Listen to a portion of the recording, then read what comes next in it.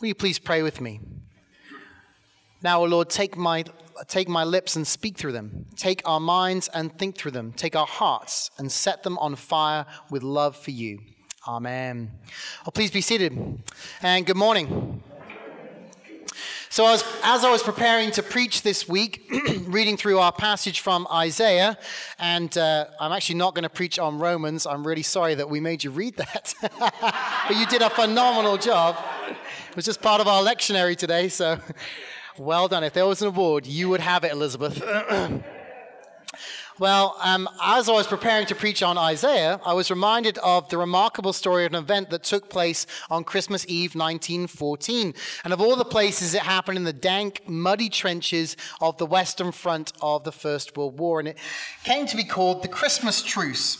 And it remains one of the most storied and strangest moments of any war in history, a time when peace broke out in the most unlikely of situations. And a few years back, to commemorate the anniversary of that, 100-year anniversary, a company in England made a commercial that told the story. So let's watch that video right now.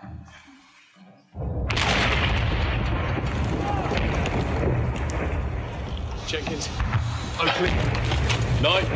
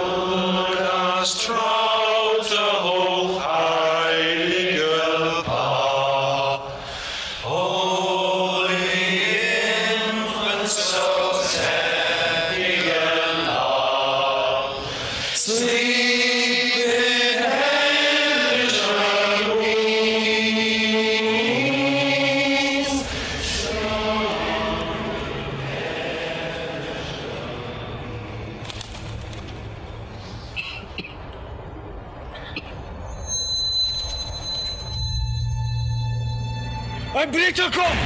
Ein Berichter kommt! Jim? Jim, don't do it! Halt! Hey. Er ist nicht bewaffnet!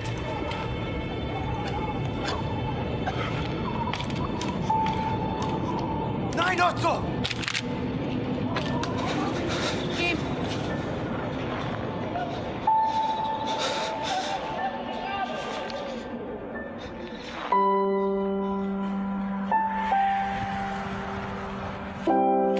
My name is Jim. Mein Name ist Otto. Pleased to meet you, Otto. Freut mich.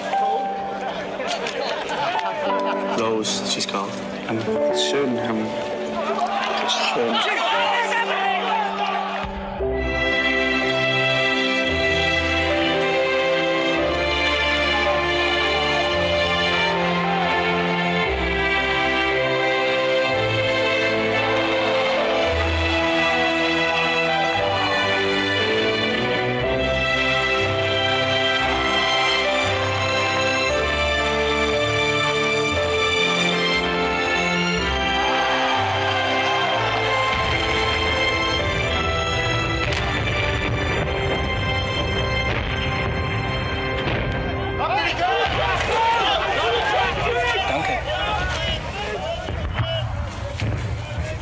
Christmas. Frohe Weihnachten.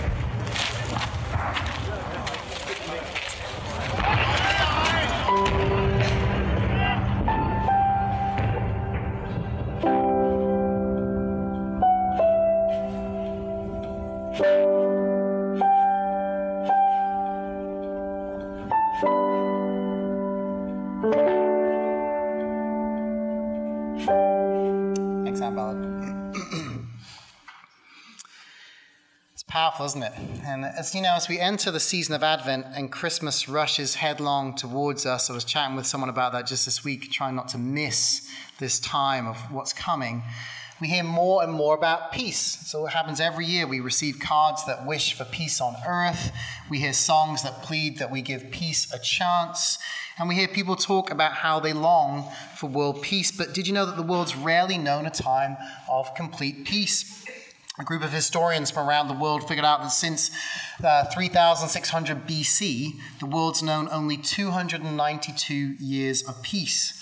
However, during this same period, there have been 14,351 wars, large and small, in which 3.64 billion people have been killed. And the value of the property destroyed would pay for a belt made of gold to extend around the world that is 97.2 miles wide and 33 feet thick.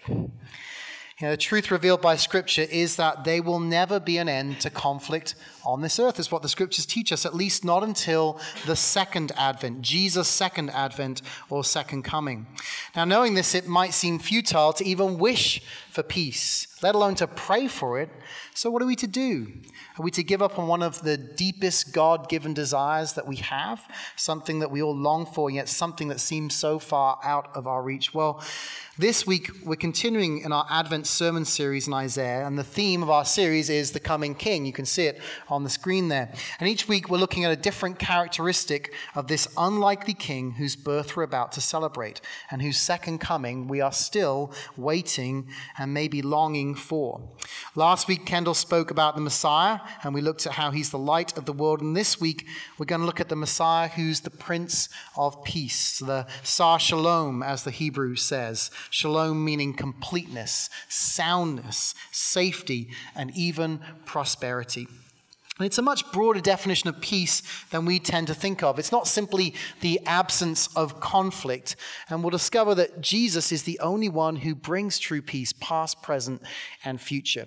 So let's turn to our Isaiah reading for this week, Isaiah chapter 11, verses 1 through 10. You can find it in your service bulletin if you want to follow along. It'll be on the screen as well. And as I begin, I'm wary of preaching on God's peace because it reminds me of another story of a very long, boring sermon a preacher once gave. And as the church members filed out of the church, they said nothing. However, towards the end of the line was a thoughtful person who always commented on the sermons. "Pastor, today your sermon reminded me of the peace and love of God," this person said. Well, the pastor was thrilled and replied, "No one's ever said anything like that about my preaching before. Tell me why." "Well," said the person, "it reminded me of the peace of God because it passed all understanding, and the love of God because it endured forever." May neither of these things be true about my sermon today. Well, Kendall set the scene well last week by explaining a little bit about who Isaiah is. But in case you weren't here, or maybe you forgot, Isaiah is a prophet who's been called by God to minister to the people of Judah in the latter half of the the 8th century BC. And that's the southern kingdom of Israel. Remember, Israel's been split into two kingdoms, the northern and the southern at this stage. And at this time, Judah has turned a deaf ear to the Lord. And instead of serving him with humility and offering to love their neighbors, the nation of Judah offers meaningless sacrifices in God's temple at Jerusalem and commits injustices throughout the nation. Yes, they have turned their backs on God. Now, not coincidentally, the nation falls from a season of great prosperity and relative peace under King Uzziah to one in which the threat of the Syrian and the Assyrian empires was ever present. And it's ultimately defeated by the Assyrians, with many of the Jewish people being taken off into exile.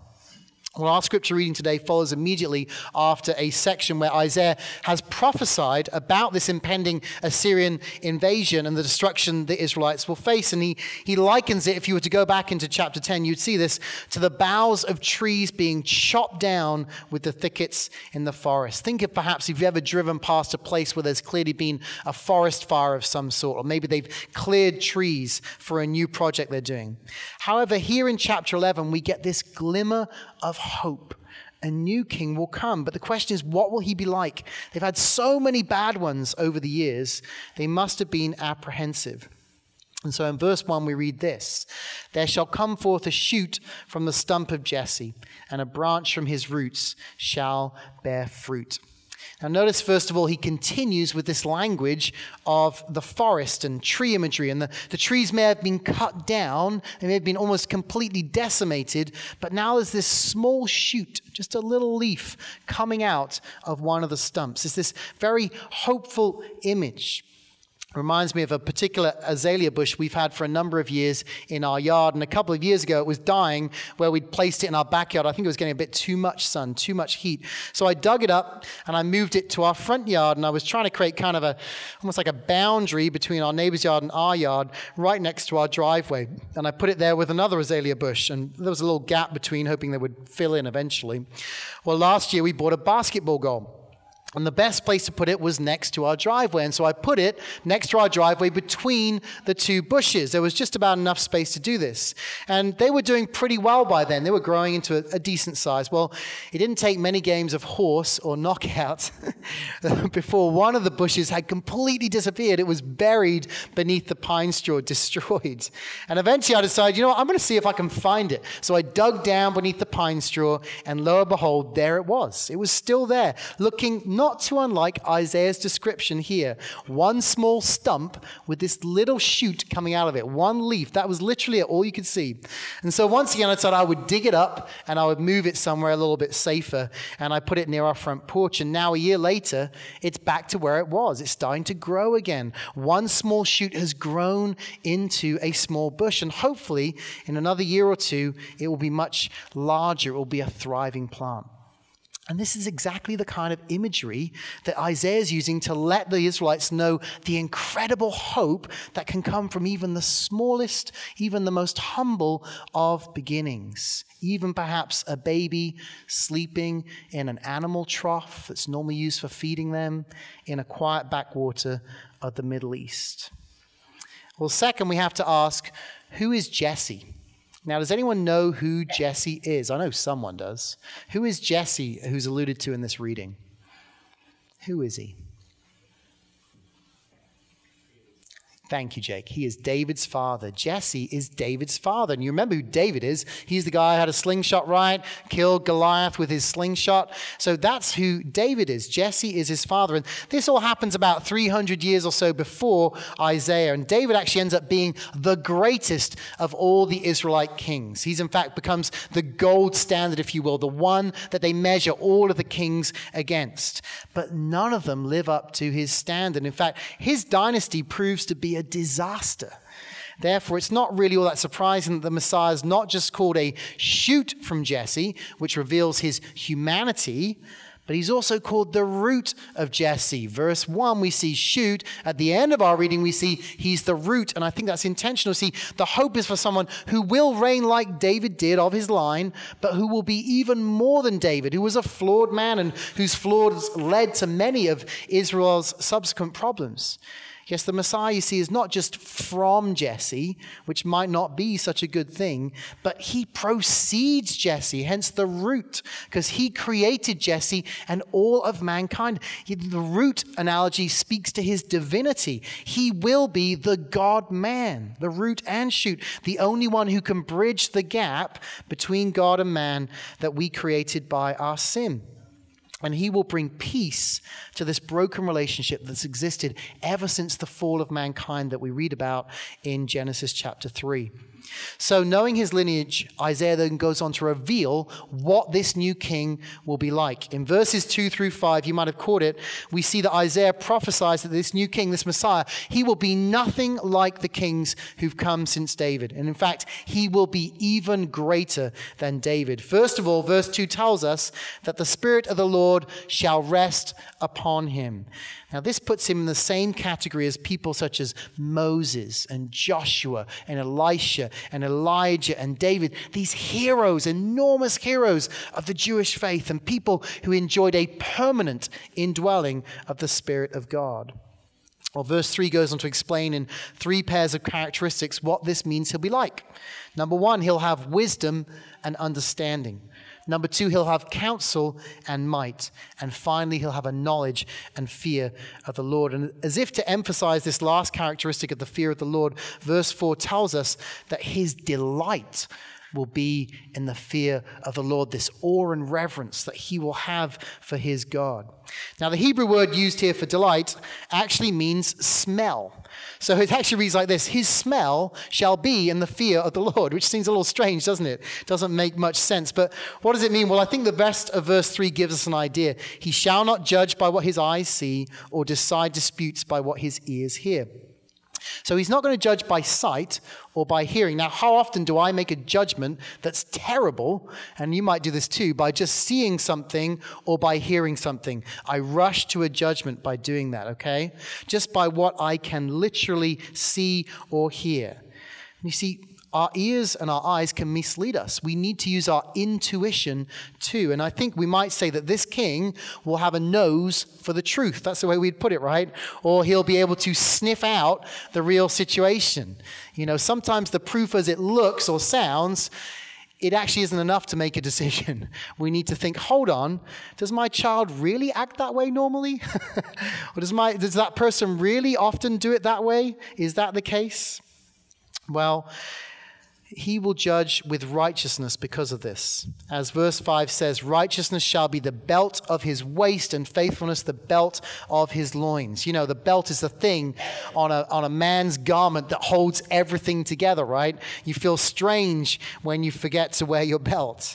And this thing will hold everything together. The thing that will hold everything together will be righteousness and faithfulness. And what will this righteousness lead to? Well, it's going to lead to justice and equity for all and punishment for those who would seek to oppress or take advantage of anyone. And that's got to be bringing hope to the Israelites. Think about the Israelites. If anyone's ever been oppressed throughout history, it is them. There are people who've been oppressed. But you know, it also brings hope to us today. Perhaps you're in a situation where you're feeling unjustly treated by someone. Maybe it's your boss. Maybe it's a business partner. Maybe it's a friend or a spouse or a former spouse. Maybe it's the law courts themselves. Well, the good news is that when Jesus, this Messiah, when he returns, he will return, or his return will inaugurate a kingdom of perfect justice and righteousness. You may not be sensing it now, but the hope is, and the hope that you can ground in certainty is it will happen. But there's more. If you weren't already excited, here's the really great part. In verses 6 through 8, we discover it's going to lead to true peace, and not merely the end of hostilities and wars. Those are a good thing. No, but there's more than that. There'll be unity between the greatest of enemies. Look at the reading. The wolf shall dwell with the lamb, the leopard with the young goat, the lion and the calf, the cow and the bear, the child and the venomous snake. Isaiah is depicting the very opposites of aggressiveness and helplessness living together in harmony. Now think of some of the bitterest enemies throughout time. Perhaps the Greeks and the Romans 2,000 years ago, the Germans and the Russians of the early 20th century, the late 20th century, maybe the Russians and the Americans. We experienced the Cold War. You could even talk about the French and the British of the, well, I guess any era you want to pick. I mean, that just goes on. It's like these countries having not just peace at the height of their conflict, but complete unity. Complete unity. It's crazy. Now think back to the story we saw at the beginning, the video we watched, and the soldiers, they were sharing food and playing soccer in no man's land. It's this perfect picture of the kingdom that's coming. Now in today's language, we might say the Republican will lie down with the Democrat. The Trump supporter will eat lunch with the Biden supporter. The Russian will sit with the Ukrainian, the Palestinian with the Israelite, and even perhaps the gamecock will cheer for the tiger, and the tiger will cheer for the gamecock. That's how ludicrous this is, right? It's ludicrous. Yes, there won't just be peace, there will be unity, shalom. And how is this even possible? Well, Isaiah carries on, for the earth shall be full of the knowledge of the Lord as the waters cover the sea. If you know that hymn. It's worth noting here that the Hebrew language actually doesn't recognize any distinction between knowledge that's from accumulation, sort of book smart knowledge, and knowledge that's from just knowing someone, personal acquaintance. For the Hebrews, all true knowledge is based on experience. Therefore, when the prophet speaks here about the knowledge of the Lord, he's not speaking really about the knowledge of the Lord from study, but of deep insight born of a close, personal, intimate relationship with the Lord. Yes, the Messiah will make it possible for people to know God intimately. And when they do, then they'll know him personally. And there will be true peace and there'll be shalom. This is the King whose first advent was as a baby, that first Christmas 2,000 years ago, and whose second advent is yet to come. And he is the true Prince of Peace. In fact, he's the author of true peace, and he is knowable. You can be in a personal relationship with him because of his life, death, and resurrection upon the cross. And the good news is that he's bringing peace today. He brings peace to our families. He brings peace to our work situations. He brings peace to our neighborhoods. He brings peace to our friendships, even to our churches, our finances, our addictions. He brings peace to our hearts and the hearts of those around us right here, right now. And more often than not, he chooses to use you and he chooses to use me to be those peacemakers, because guess what? That spirit that is in him is in us. The spirit of wisdom, understanding, counsel, might, knowledge, and the fear of the Lord, that dwells within us. So where can you be a peacemaker today? And the great news is that even as we sang in that song earlier, one day he will wipe away every tear from their eyes, and death shall be no more. Neither shall there be mourning, no crying, nor pain anymore, for the former things have passed and have passed away. When he returns, there will be complete shalom for all time. It's going to be a time when, as the great philosopher and theologian Samwise Ganges puts it, he puts it so well in Tolkien's Lord of the Rings, all the sad things will become untrue. All the sad things will become untrue. Isn't that amazing? So do you have peace? Not peace and quiet, get away from me. I want to have a Sunday afternoon nap. I need some peace and quiet. But shalom with God. A deep, abiding relationship with him. This is the peace that you need and the world around you needs too. Not hallmark sentimentality, but genuine reconciliation with God. A reconciliation that will give you assurance that you're known and loved by the one who made you. This Advent and forevermore, may you know this peace. May you bring this peace, and may you hope in this peace. Amen.